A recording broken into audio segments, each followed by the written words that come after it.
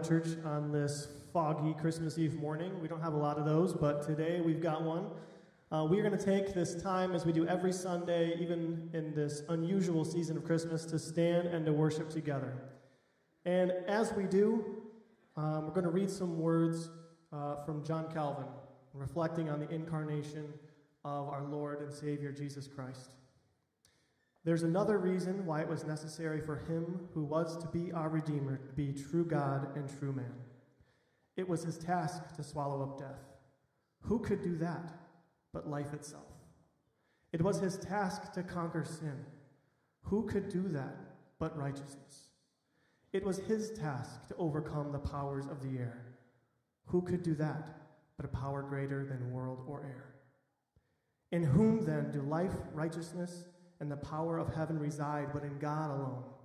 Therefore, the Lord, in his great kindness, became our Redeemer when he chose to ransom us.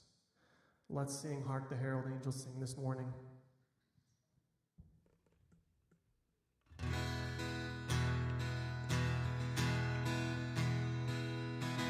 Hark the herald angels sing, glory to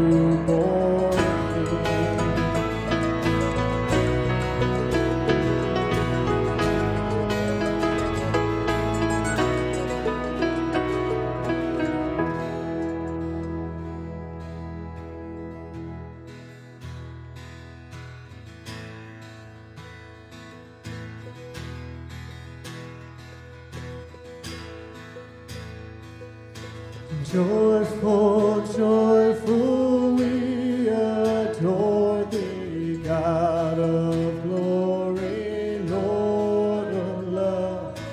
Hearts unfold like flowers before sun above. Melt the clouds of sin and sadness, drive the dark of doubt and giver of evil to gladness, fill us with the light of day.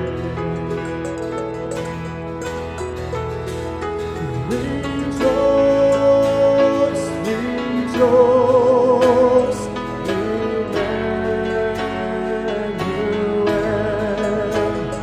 your love has come here to dwell.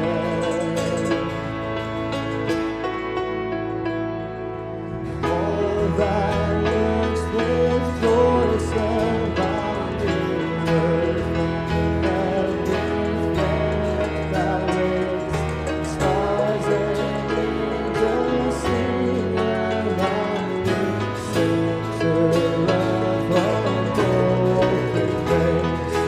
Field and forest, hill and mountain, flowery meadow, flashing sea, singing bird and flowing fountain, call us to rejoice in thee. Rejoice, rejoice, Emmanuel, your love has come here to dwell. Rejoice, rejoice, Emmanuel,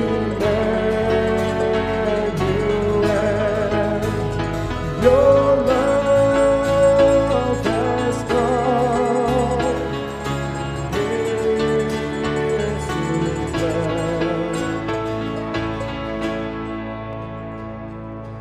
Mortals join the happy chorus, which the morning stars began. Father, love is reigning o'er us. Brother, love binds man to man. Ever singing, march we onward, victors in the midst of strife. Joyful music leads us onward in the triumph song of life.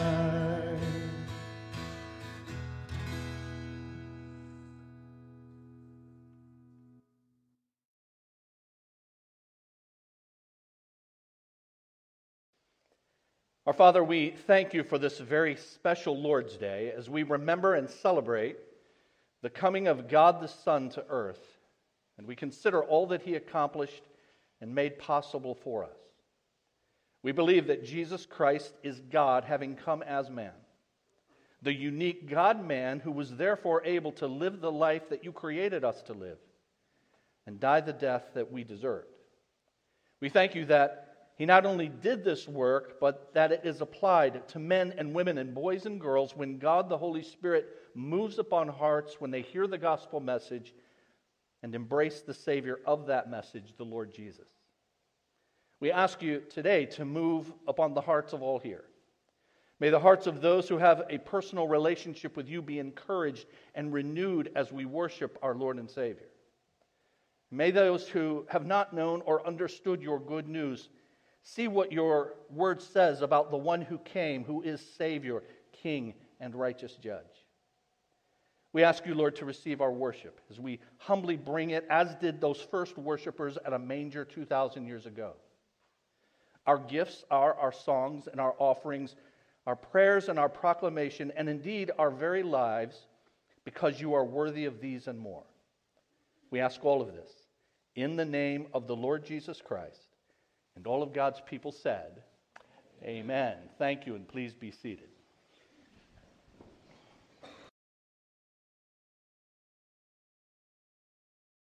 Well, I want to welcome you this morning to Community Bible Church. We're glad that you could join us today. It's good to be together on this special Lord's Day singing praise to Him together.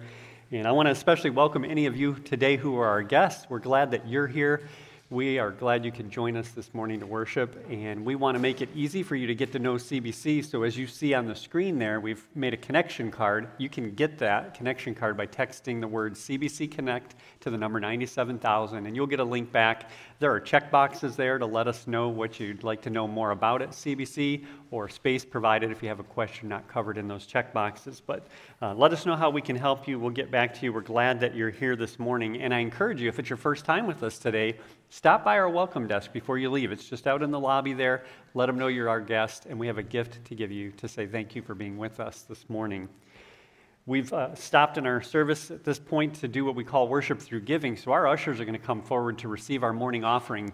Guests, we didn't invite you here to ask you for money, so don't feel obliged to put anything in. We here at CBC believe that all that we have comes to us from God's gracious hand. It's His gift to us. And so we set aside a portion of all that He's given us each week as a practical matter to fund the ministries going on here at CBC, but because we believe it's all His in the first place. So our men are going to receive the morning offering, and as they do, I'm going to go over some upcoming events. You received an outline on your way in this morning. On the back of that, we've got a bunch of upcoming events listed. I just want to highlight a few of those for you.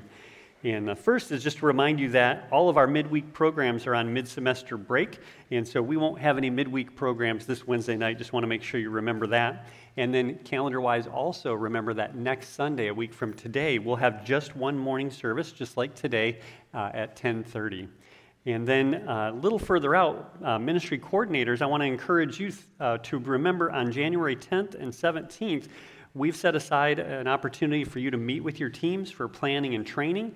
And of course, you can meet with your teams anytime you want to do planning and training, but we've set aside space at the Ministry Center on those two Wednesday evenings. It's on a Wednesday night when folks are used to coming out to CBC programs anyway. So consider how you can take advantage of that to prepare your team for the coming year of ministry. And you can reserve space in the Ministry Center for that meeting by using the link in the email that I sent you all this past week. Use the connection card if you can't find that email, and I can help you out with that. On Sunday night, January 14th at 6 o'clock, we'll have a special dessert fellowship to celebrate Pastor Rich and Tracy Carrico's ministry at CBC. And they're heading off to a new ministry role serving at Refuge Church in Detroit. And we want to encourage and celebrate that with them. So that's January 14th. That's a Sunday night at 6 o'clock. We hope you'll plan to join us for that.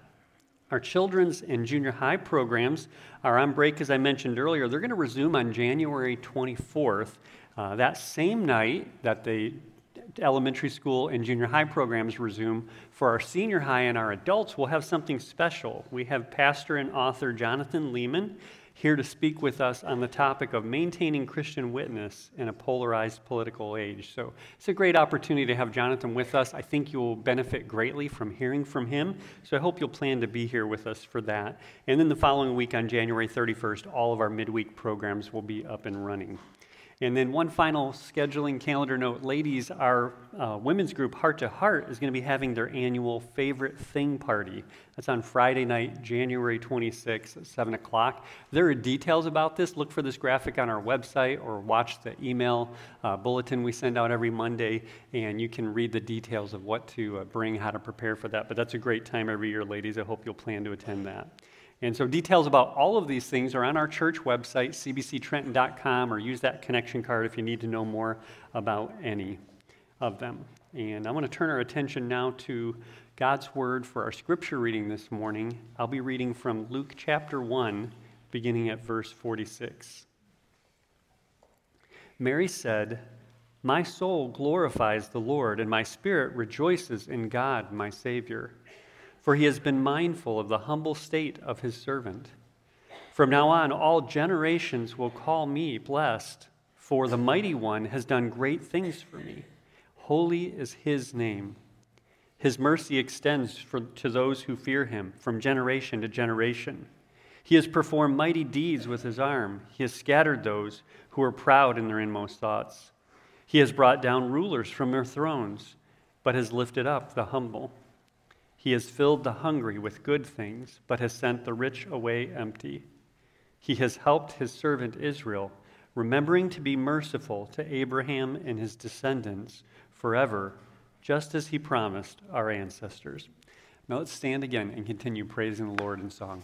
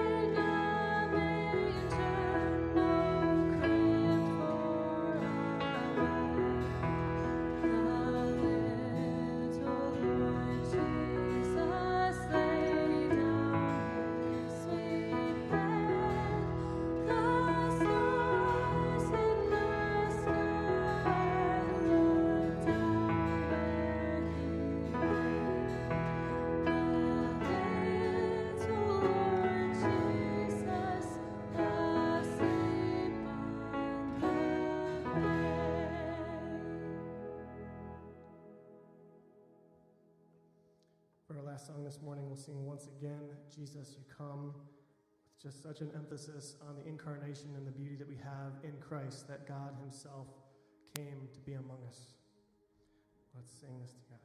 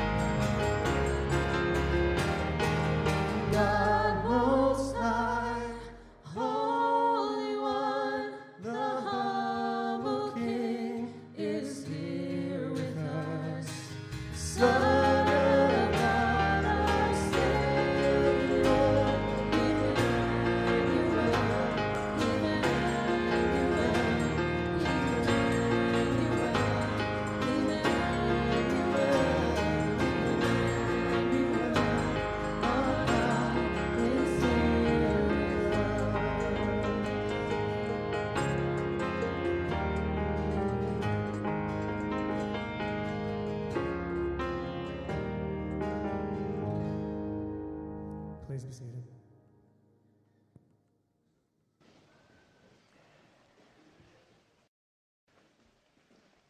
I invite you to turn in your Bibles to Psalm number 98, Psalm 98, and you'll need a Bible to follow along. So these brothers have come up front. They've got Bibles in hand. They're going to make their way to the back, and if you need a Bible, just get their attention, and they'll give you one of those. It's our gift to you. Keep that Bible and bring it back each Lord's Day as we look at God's Word together every Sunday. Psalm 98. We've been engaged in a months-long series in the book of Psalms.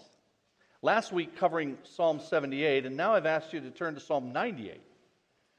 And the outline that you received when you came in shows that today's message is indeed based on that psalm. But we normally take a break from whatever series it is that we are in when the holidays arrive in order to have a message that's focused on the theme for that occasion. So let me set your mind at ease that I haven't forgotten that it's Christmas Eve day. And I'm not simply continuing our Psalm series with no focus on Christmas. And to prove it, we've modified the title slide for that series. You guys see in the middle there, the Star of Bethlehem? So if you're feeling Christmas now, we'll be looking at Psalm 98 together. But really, it does turn out that I can both cover this psalm and relate it to Christmas, because it is the case that this particular psalm is the basis for one of the most well-known and beloved hymns that we sing at Christmas, Joy to the World. In fact, we'll be singing Joy to the World at the end of our service today. Just over 300 years ago, in 1719, Isaac Watts, who also wrote a majestic hymn, When I Survey the Wondrous Cross, he paraphrased Psalm 98 into a song that appeared in his famous collection, the Psalms of David, imitated in the language of the New Testament. Watts said of it, quote, In this hymn I have formed out of the 98th Psalm, I have fully expressed what I esteem to be the first and chief sense of the Holy Scriptures. And verse 4 of Psalm 98 is what especially gripped him. It says in verse 4, Shout for joy to the Lord, all the earth. Burst into jubilant song with music. And so the title, Joy to the World. But when you look at what the song says and you compare it to what happened when Jesus was born 2,000 years ago, they don't quite match. The song says, Joy to the world, the Lord is come. Let earth receive her King. Let every heart prepare him room. But when Jesus came the first time, we know that he was not so received by most people. In fact, the Bible predicted that he would be and was despised and rejected by mankind. A man of suffering and familiar with pain. Like one from whom people hide their faces, he was despised, and we held him in low esteem. And the song says as well, No more let sins and sorrows grow, nor thorns infest the ground. He comes to make his blessings flow far as the curse is found. And yet Scripture says, decades after Jesus was born, that the creation itself is in bondage to decay, and the whole creation has been groaning as in the pains of childbirth right up to the present time. And then again, the song, He rules the world in truth and grace. He makes the nations prove the glories of His righteousness and the wonders of His love. The Bible speaks in volumes of a time when this will be the case, but it's clearly the case that nations are not now displaying the glories of His righteousness. One of our most beloved Christmas songs is not actually about Christmas, His first coming, but rather His second coming, to which we look forward. But as one article rightly says, Joy to the World is all about the fulfillment of what Christ came to do in the first place. Christmas is not only a time to look back at the grace accomplished in the past. Christmas is also a time to look forward to the grace that was accomplished for our future. When we sing that song, we are proclaiming the ultimate joy to be revealed. And this is why we can and should sing Joy to the World at Christmas. And this is why, then, we'll look at this psalm on which Joy to the World is based this morning. Let's bow then and ask God to help us. Our Father, we thank you again for this gathering on this very special Lord's Day, where we can think about your work in your world, especially when the time was just right. God sent forth his Son, born of a woman, born under the law, that he might redeem those under the law. And so, Lord, help us as we look back then, as this psalm will teach us to look forward with great anticipation, with great joy, and help us to be celebrant people because we know the coming King, in whose name we pray. Amen. Well, that outline that you should have received when you came in, I say first of all that Christmas celebrates the Lord's salvation. Verse 1, sing to the Lord a new song, for he has done marvelous things. His right hand and his holy arm have worked salvation for him. Salvation is the theme of the first stanza in this psalm, comprising the first 3 verses. In fact, the word salvation is used in all 3 of those first verses. And as I've mentioned in the past, the word salvation in Scripture refers to deliverance or rescue. And in verse 3, it's used in the past tense. He has remembered. And so this is focused on some great deliverance that God performed on behalf of his people, and that great rescue, that great deliverance, that salvation is being celebrated in this psalm. Now, we're not told what that deliverance was in this context. And in one sense, that's a good thing, because it can then move our focus from a particular incident in the lives of other people to God's deliverance in our lives and the ways that he has rescued us whenever we have a new experience of his grace. But focused in particular on the salvation, the deliverance, the rescue that God accomplished by the Lord Jesus Christ in his life and in his death on the cross.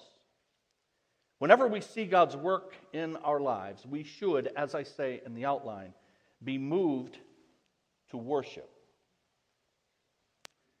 The singing a new song that verse 1 speaks of doesn't necessarily mean that you have to compose one every time God does something wonderful in your life, but it does mean that every time we should worship the Lord anew. Every time God displays his grace, delivering us in some manner, then we should worship him anew and, in fact, break out in song to him. So sing to the Lord again anew because of what he has done. When the birth of Jesus was announced to Mary by the angel, in the passage that Pastor Larry read earlier, she breaks out in worship of the Lord in what is called the Magnificat. That's Latin for glory, because she began with, "My soul glorifies the Lord." And the 18th century British theologian Adam Clarke pointed out some of the parallels between this psalm, Psalm 98, and what Mary said, suggesting that she may well have had this in mind when she was praising the Lord there. So, for example, Psalm 98 says, "Sing to the Lord a new song." And Mary begins, "My soul exalts the Lord." Psalm 98 says, "He has done marvelous things." Mary said, "The Mighty One has done great things for me." Psalm 98, "His right hand and his holy arm have worked salvation." And Mary said, "He has performed mighty deeds with his arm." Psalm 98, "He has remembered his love and his faithfulness." Mary says, "He has helped his servant Israel, remembering to be merciful." Mary's able to do this because she was immersed in Scripture, and therefore immersed and understood God's ways, and so she could see what was happening in her life as an example of what she had read about, what she had seen in the lives of God's people, and no doubt had celebrated in her own life on other occasions. You see, friends, the more God-centered we are in our thoughts, the more we will be moved to worship him in our lives. We'll find ourselves thinking about what he has done in the past as recorded in the Bible, but what he has done in the past for us personally. And then when his mercy is new, our praise is renewed as well, because we believe what Scripture says, that every good and perfect gift is from above, coming down from the Father. And so I just pause and I ask you, as I ask myself, do you find yourself regularly worshiping the Lord, praising the Lord, going throughout your life for the good things that He has done? Jeremiah said in the book of Lamentations, "This I call to mind, and therefore I have hope. Because of the Lord's great love, we are not consumed." Here's why. Because, for His compassions never fail. They are new every morning. Great is your faithfulness. So every morning, every day, many times throughout the day, you and I have things for which to worship the Lord anew and sing to the Lord a new song.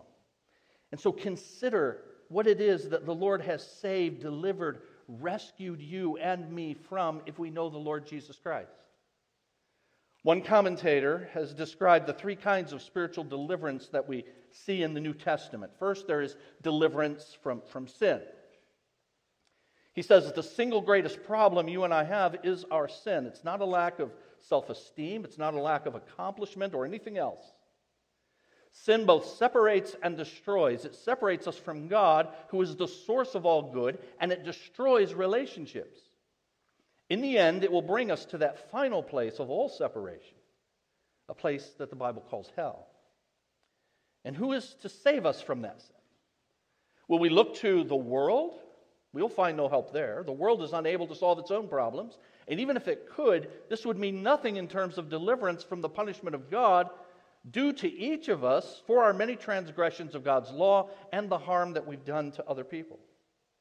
We could look to ourselves. We'll find no help there either. If we could conquer sin, then we would. But we cannot. Sin lives in us and it drags us down. And that's why perhaps the greatest Christian of all time, the Apostle Paul, talked about his own wrestling with sin, saying this, "When I want to do good, evil is right there with me. What a wretched man I am. Who will rescue me from this body of death?"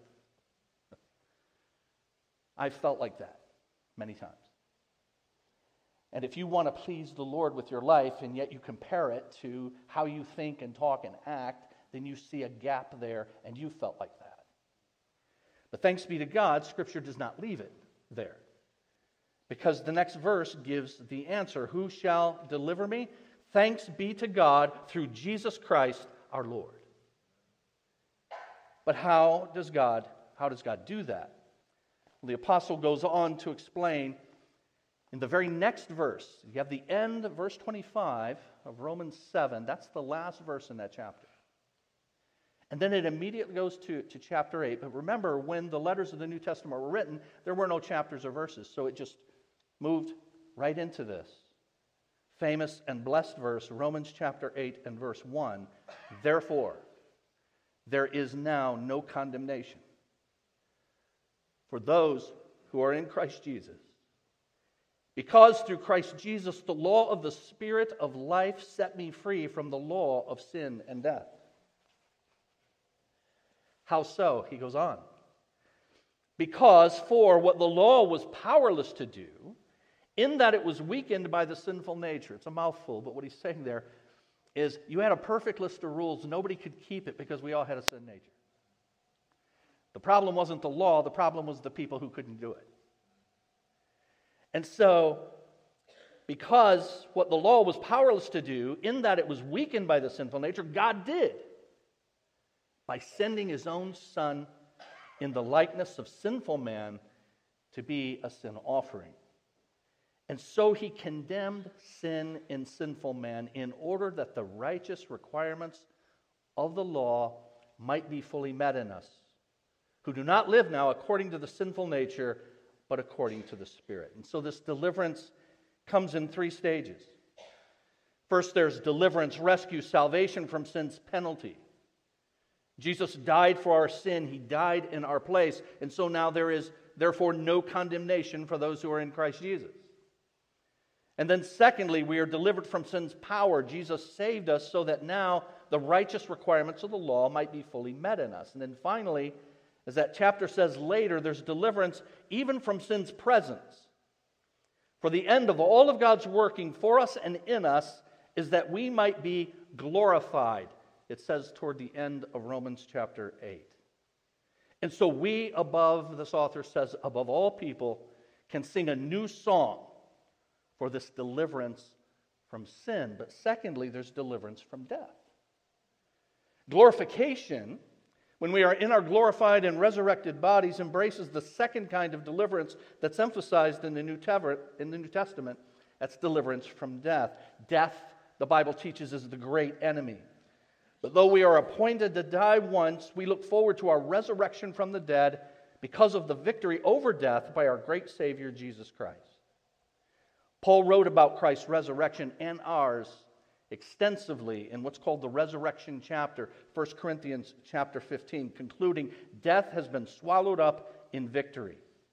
And he goes on to say, he gives us the victory through our Lord Jesus Christ. Because of Christ's victory, we no longer fear death, but live our lives obediently, and we live them to the full, knowing that when we die, we will be with Jesus, and as the Scriptures say, to be away from the body is to be at home with the Lord. Deliverance from sin, deliverance from death, and thirdly, deliverance, rescue, salvation from Satan. The third deliverance emphasized in the New Testament is deliverance from Satan and his power. The very beginning of the Bible story, the very beginning of Scripture, the very first book, the book of Genesis, after the first man and woman disobeyed God and sinned, and God meted out then consequences for that in Genesis chapter 3, it said that there, a first hint that the coming of Christ will accomplish the defeat of Satan. God said in Genesis 3:15, he, that is Jesus, we know now, will crush your head, serpent, and you, Satan, represented by that serpent, will strike his heel. And Jesus did that on the cross. He defeated Satan, though Satan wounded him temporarily in the process. The atonement that Christ won, the covering for all of our sin, past, present, and future, on the cross, broke Satan's power, which was the power of sin and death. Jesus' victory over Satan enables us to be then victors too. In the power of Christ, we need not fear Satan. If you watch the TV preachers, which I've told you a bunch of times you probably shouldn't do, but Satan is a really big deal. You need to be really afraid of him. He's like really powerful. But you know, he is powerful. He's much more powerful than you. But here's the reason you don't need to be afraid of him. Because Jesus is more powerful than Satan. And so the Bible can say this: resist the devil, and he will flee from you. Not because of you, not because of your power, but because you are related to the one who has all power. So Christmas celebrates the Lord's salvation, and it should move us then to worship. And it shows us, I say in your outline, his power. Our psalm, Psalm 98, says this deliverance is accomplished in verse 1 by his right hand and his holy arm. And so Scripture tells us in the New Testament how it is and by what it is that we have been delivered, that we've been saved. Peter, the Apostle Peter, wrote in his first letter, first chapter, "Praise be to the God and Father of our Lord Jesus Christ. In his great mercy, he has given us new birth into a living hope through the resurrection of Jesus Christ from the dead and into an inheritance that can never perish, spoil, or fade." So if you are a child of God through Jesus Christ, then you have awaiting you an inheritance that is characterized that way: never perish, never spoil, never fade. Now, why is that? What is it that makes all of that true? It goes on to say, this inheritance is kept in heaven for you, who through faith are shielded by, notice what we're shielded by, God's power. until the coming of the salvation that is ready to be revealed in the last time. You see, friends, since salvation is a matter of God's mighty power, it means that no sinner is beyond hope. Because God in His power can reach down, touch anyone at any time with His saving power and bring them to Himself. We may at times think someone is helpless, but God, the Bible teaches, is mighty to save. And those He saves, those that He delivers, those He rescues, are saved forever. Why? Because we are kept by His power. And He intends to finish what He starts. And because He has all power, no one and no thing can stop Him. Even you. You can't make Him reject you. Once you are in His hand, you will never be able to be snatched out or leave His mighty grip because of His power. So Christmas celebrates the Lord's salvation, deliverance, rescue. And it should move us to worship. It shows us His power. And it reveals, I say in the outline, His character.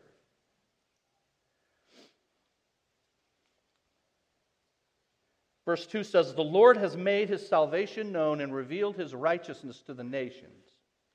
He has remembered His love and His faithfulness to Israel. All the ends of the earth have seen the salvation of our God."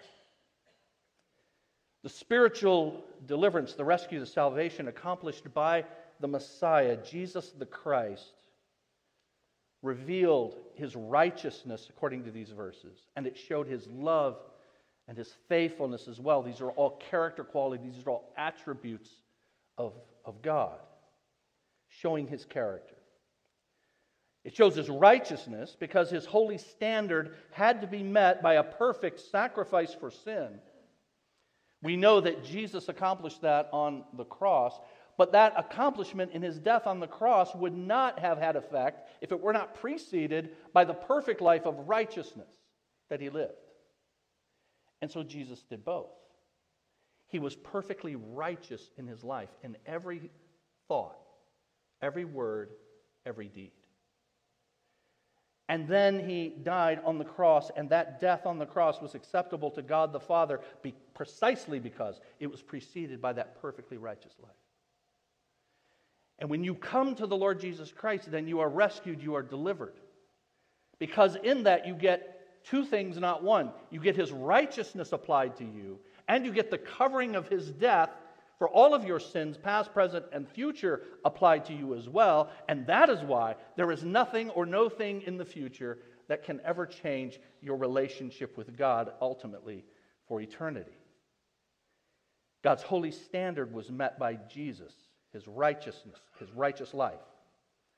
It showed His love in that He was not compelled by some outside power to do what He did, but rather was motivated to voluntarily do what He did for His people. And it shows His faithfulness in that it fulfilled what He had promised, going back to the patriarchs in the first part of your Bible, what we call the Old Testament. He had promised to Abraham 2 centuries earlier, now 4 centuries for us. And He had said that to Abraham, "In your seed all the families of the earth will be blessed." Jesus came, in fact, through the line of Abraham and Isaac and Jacob. And one of Jacob's 12 sons, which are the 12 tribes of Israel that God designated in Genesis 49, would be the son Judah, the tribe of Judah.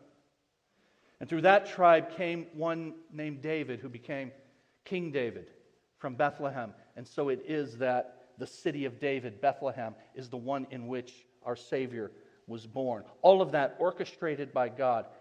And He's now made salvation universally available to those who are not the physical seed of Abraham, but are part of all families of the earth. So Christmas celebrates the Lord's salvation. And, more quickly, it celebrates, secondly, the Lord's rule. The first stanza, the first 3 verses, praised God as Savior and called on the people of Israel to sing a new song to Him. This stanza now, verses 4 through 6, views Him as King not only of Israel but of the whole earth. And therefore it broadens its call to worship by engaging the whole earth in singing His well-deserved praises. Verse 4, shout for joy to the Lord, all the earth, burst into jubilant song with music. Make music to the Lord with the harp and the sound of singing, with trumpets and the blast of the ram's horn. Shout for joy before the Lord, the King. The most striking feature of these 3 verses is something that we see at a number of places in the book of Psalms, the desire that the worship of God be joyful and above all, that it be loud. That may come as a surprise. But according to one scholar, the noise of temple worship was legendary.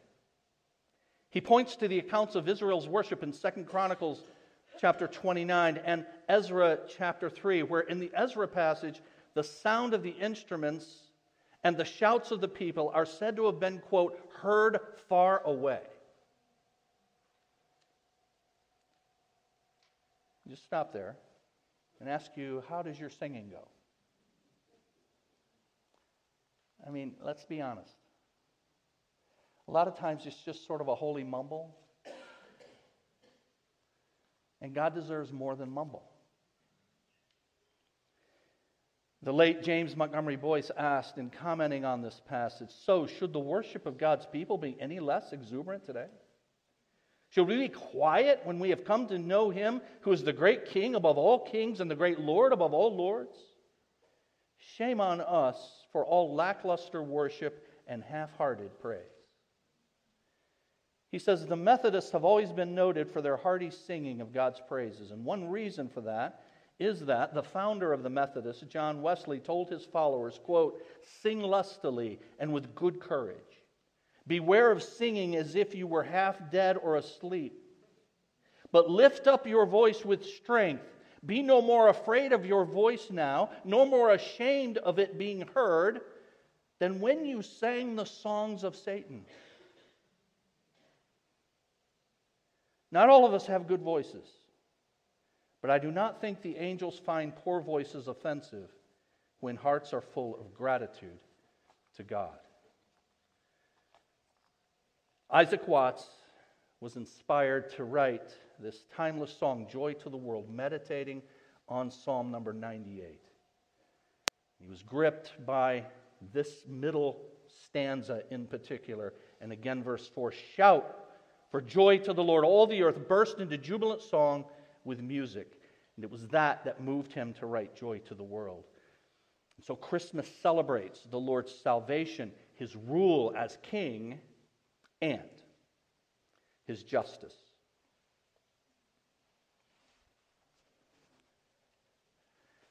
The last stanza in verses 7 through 9 summons the entire creation, not just Israel, in the first 3 verses, not just the nations in the next 3, in verses 4 through 6, but the natural creation itself is summoned to sing praise to God, and then in the last verse, it tells us why. Verse 9. For because He comes to judge the earth, He will judge the world in righteousness and the peoples with equity. Here's why all of creation, all of the natural world even, should break out, because He comes to do this. Judge the earth, judge the world in righteousness and the peoples with equity. Christmas celebrates the Lord's justice, I say in the outline, and that means that all things will be made right.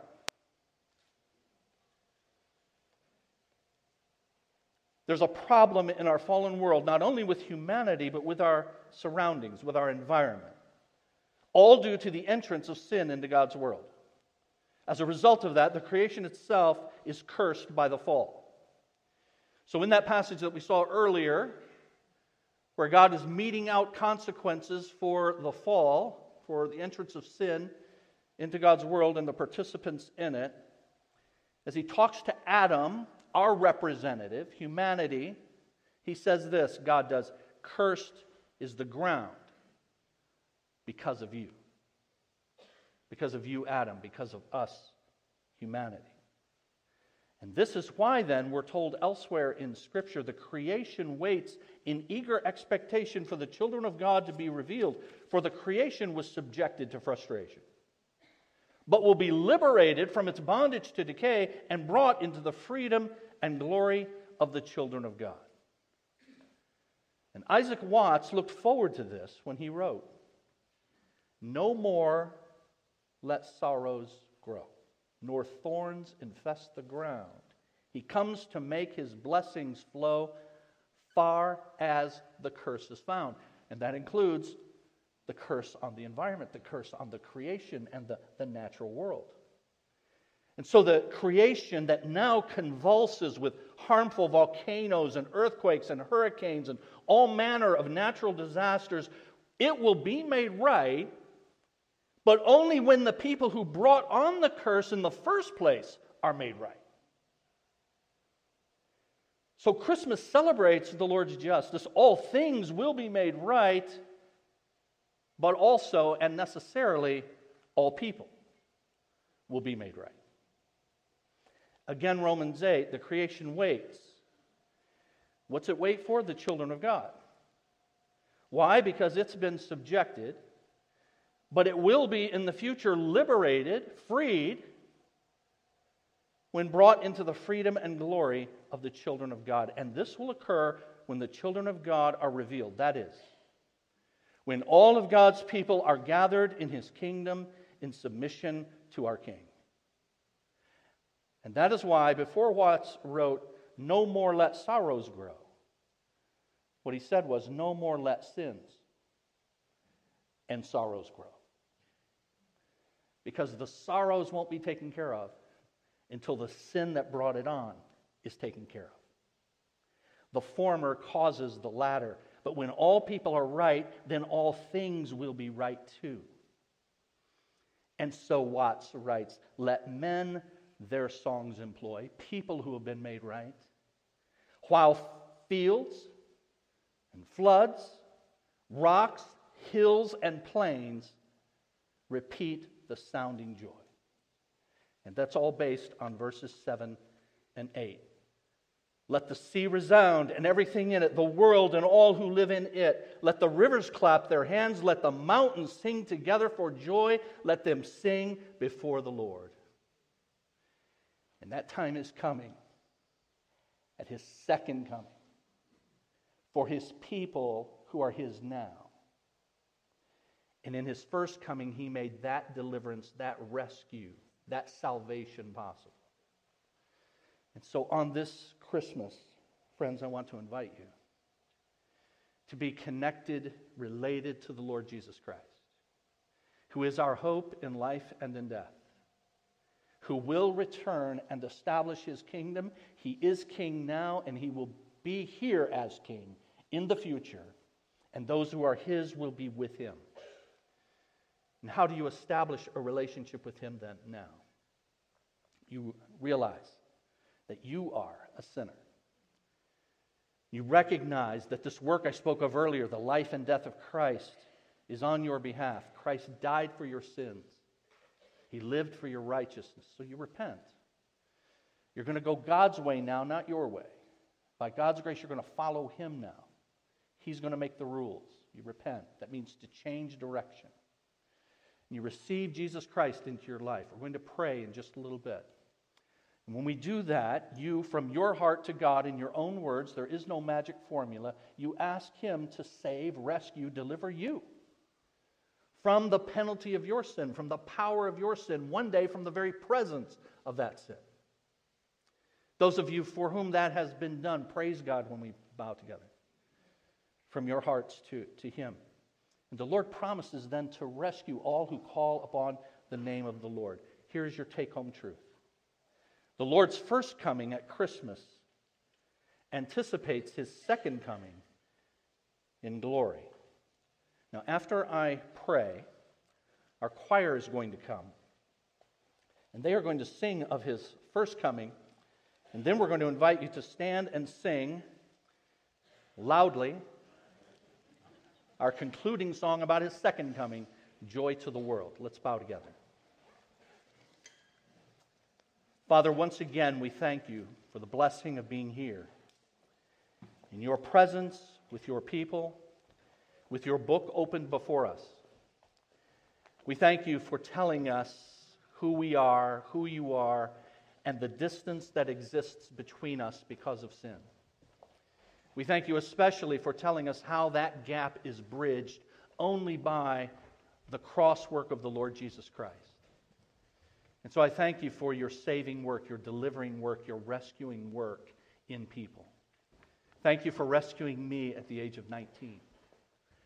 Lord, I thank you for rescuing brothers and sisters who are in this room in their various circumstances and at the different times and ages that you called them to yourself.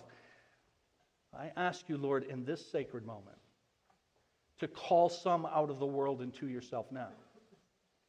May this celebration of the Lord's first coming also be a celebration of the spiritual birth of some in this room.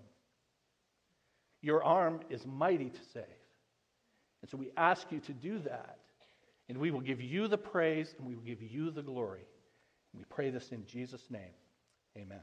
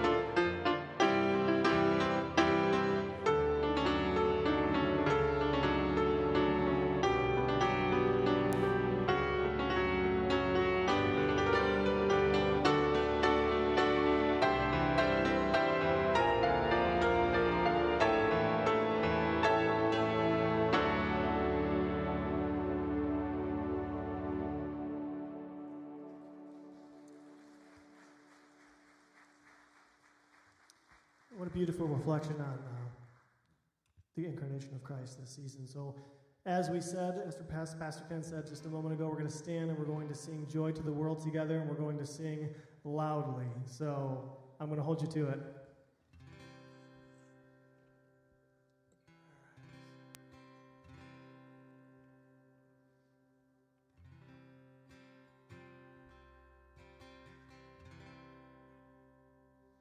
All right, here we go.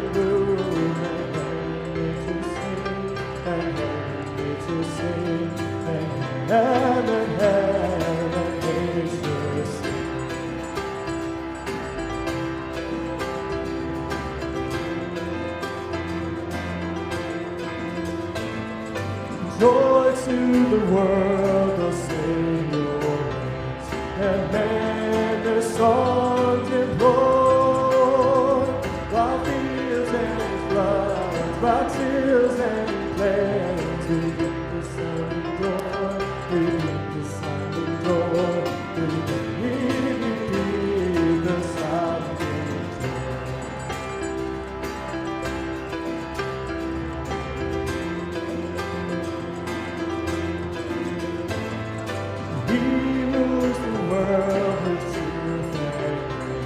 And makes the nations prove the glories of His righteousness, and wonders of His love, and wonders of His love, and wonders of His love, and wonders of His love, and wonders of His love, and wonders of His love.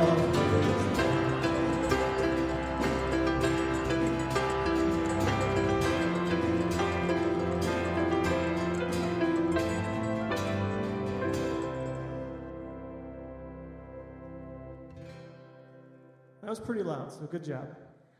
Thank you again for coming this morning, for celebrating this beautiful time of year. I pray that you all have a Merry Christmas, and we'll hopefully see you next week.